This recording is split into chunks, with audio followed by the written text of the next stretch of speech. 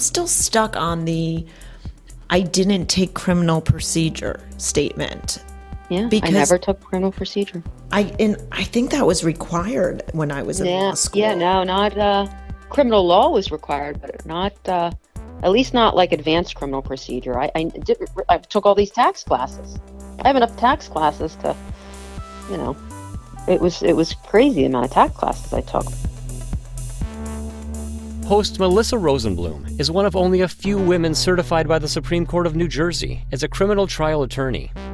When you add kids, a booming law business, and a little black book full of subject matter experts, you've got the Mighty MERP podcast.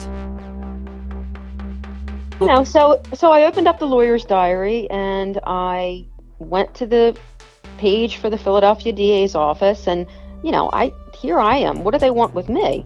So I scrolled down and I saw a name under they had an economic crime unit, right? And the chief of the economic crime unit at that point in time was a guy by the name of Len Deutschman.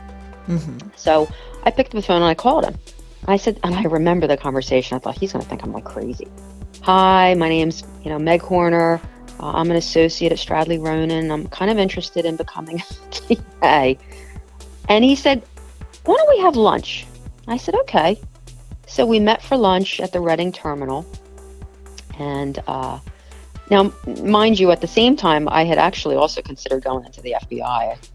I had actually gotten through fairly far in that process. I actually could see that as well. Yeah. That does not surprise me. I wanted to change. I clearly wanted to change. So I wanted to get into some sort of either prosecutor, FBI, something like that. So I have lunch with this, this gentleman, Len Deutschman, the chief of the economic crime unit at the Philadelphia DA's office. And he says, well, you called the right person because I'm actually on the hiring committee. And we're going to consider this a first interview. Wow. And the next interview was before a panel. Mm-hmm. And they happened to be hiring. And very quickly thereafter, I got an offer, which was 50% of what I was making at the law firm. Well, that's why you have to be passionate about it, right? So, right. And I mean, we had just bought a house in Philadelphia. We didn't have children, but I said to my husband, I would like to do this. And I did. I ended up making the switch. I'll also never forget the conversation I had with the partner at the time, who was very, very nice, but he's like, are you sure you want to do this? Are you sure you want to do this? Well, it's a big change of where you were, but right. He asked me what I was going to be making, and I really think everybody thought I had a screw loose. Yeah. So I quit my job. I go to the DA's office. Okay. Now, at that point in time, they threw you right into, and of course, I can't start in the economic crime unit. They have a path to get there, and it's a 3-year path. The first year is municipal court. The second year is juvenile. The next year is waivers. And then if you've, satisfied your 3-year commitment and are on the right track, then you can ask to be moved to a specialty unit. Correct. So that's how the public defender's office was, but we started with preliminary hearings, probable cause hearings. Well, and that's what we did in municipal court was preliminary hearings. Preliminary hearings and then misdemeanor trials. But the bulk of the work was preliminary hearings because, as you know, Pennsylvania does not have a grand jury process. They have preliminary hearings. But those preliminary hearings are held at police districts. Yes. So I get my first assignment and I'm heading off to 55th and Pine to handle preliminary hearings. I'm given a giant box of files that I have to go through and prep. And, you walk into the district and it is packed. It's mobbed. And at that point in time, the municipal court judge was Seamus McCaffrey, who ended up on the PA Supreme Court. It was like something I had never seen before. And I really was out of my element and I was concerned I had made a terrible mistake. I remember going in the bathroom thinking, oh my God, like it was just unbelievable. So everybody's getting yelled at by the judge. I was going to say like a deli line. You're calling out names and it's just moving so quickly. Definitely different than Yeah, my so corner office up on the 32nd floor or whatever it was oh my at Stradley. goodness. Oh my goodness. I had, a very similar experience, but from the defense side, because, you worked at the district attorney's office with the big box of all those cases. And I worked for the public defender's office. I had started at the public defender's office a few years before you. So we didn't actually meet in court really until I think you came to the juvenile unit. But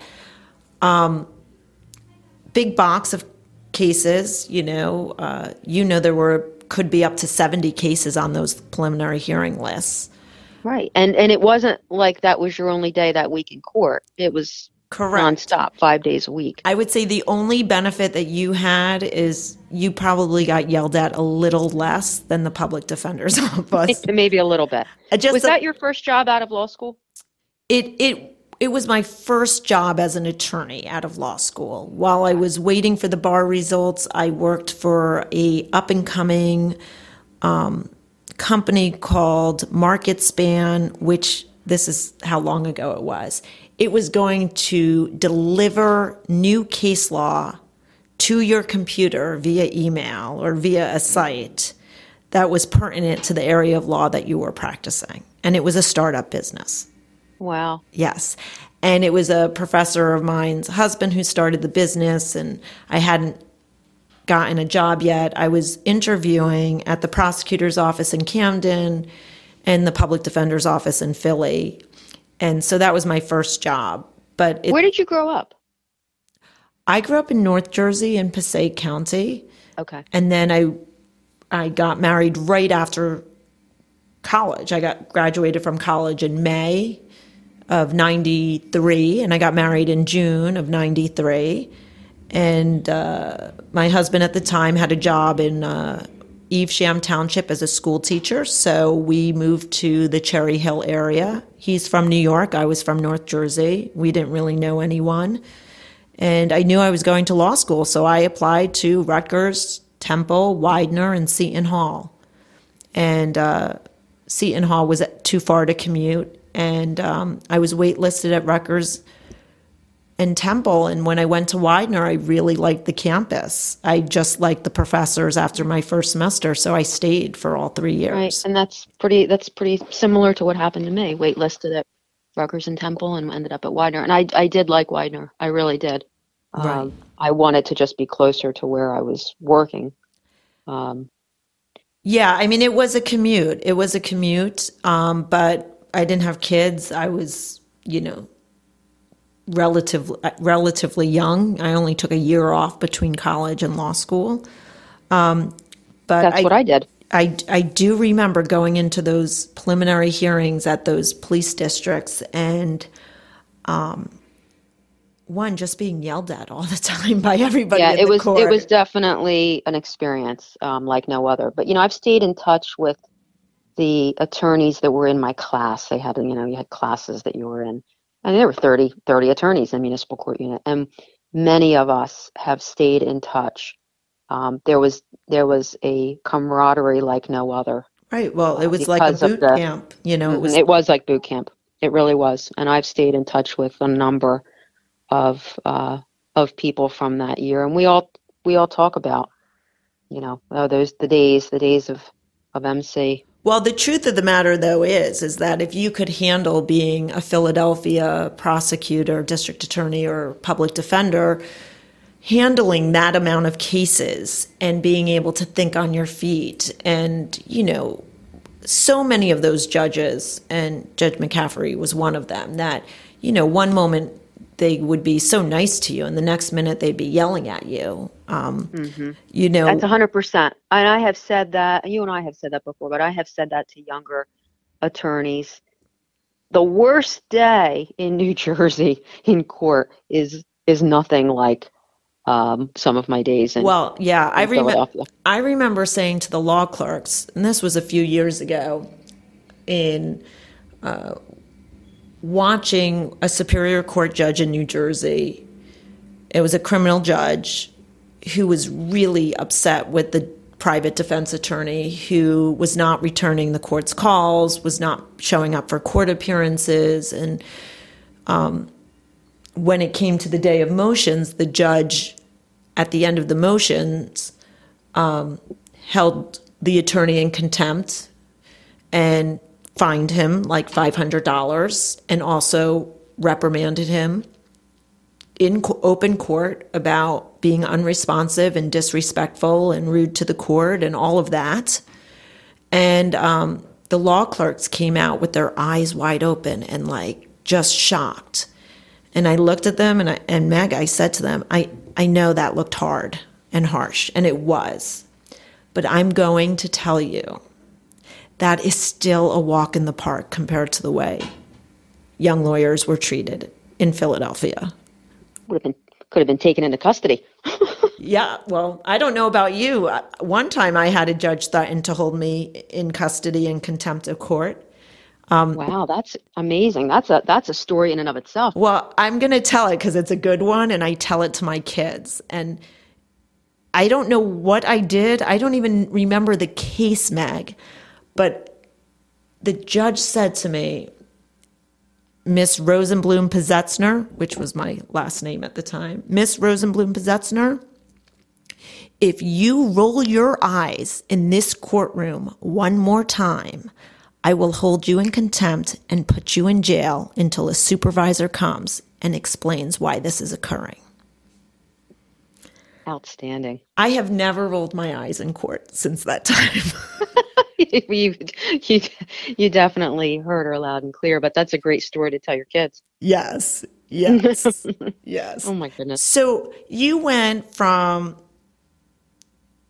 being at the district attorney's office, and I know you were there for a few years and had a... Yep, I was there just about 3 years and made a decision to move back to New Jersey. And I, when we moved back, I couldn't stay in Philadelphia because there was a residency requirement for district attorneys, assistant district attorneys at that time. They don't think they have that requirement for the PDs, but they did for They do not. ADAs. And so I really wanted to continue being a prosecutor. I saw myself as a prosecutor, identified with being a prosecutor, and took a little bit of time, but ultimately was able to get a position as an assistant prosecutor in Cumberland County. Now, by the time my job actually started, there was a lot of red tape with budgets and pre-holders and all that kind of stuff. But by the time I actually got started, I was 5 months pregnant with my oldest. And at that point in time, my parents were still living in Bridgeton. So that was another interesting conversation. First day on the job, letting the prosecutor, Ron Casella, know that I was, pregnant and would be going out very shortly. But in any event, I only went out on maternity leave for 6 weeks and came right back and traveled from my home in Summers Point to Bridgeton for a year with my young child and my very old golden retriever, and disposited them off at my parents' house and then went over to work. And after about a year there, they sent me on a training down in Cape May Courthouse for, they needed someone to be a sexual assault prosecutor. And so they sent me to this training.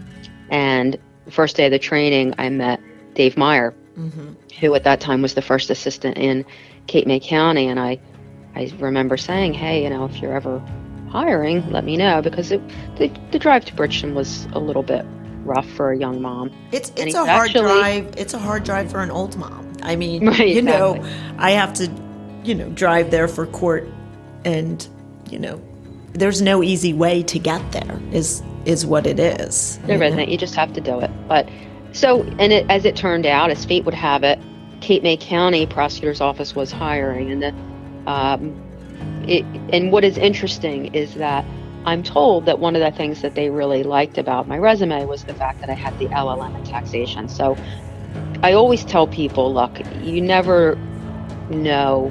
I tell young people who are trying to figure out what they want to do and maybe they'll change their mind. Everything that you do in life builds upon the prior thing that you did. So there is no unwasted experience. It all, I think, makes you who you are. And For a long time, I thought, oh, what a waste. All those tax classes, the CPA, the LLM, that was such a waste of time. It wasn't a waste of time because I think it positioned me to be able to be hired as the financial crimes prosecutor in Cape May. Not that I have ever used the LLM, but it was just an experience and it kind of set me apart. We hope you enjoyed this episode of the Mighty MERP podcast. This podcast is not a source of legal advice. No two legal cases are the same. Contact an attorney if you require legal assistance. Mighty MERP is a production of the Law Office of Melissa Rosenblum and the Niche Podcast Network.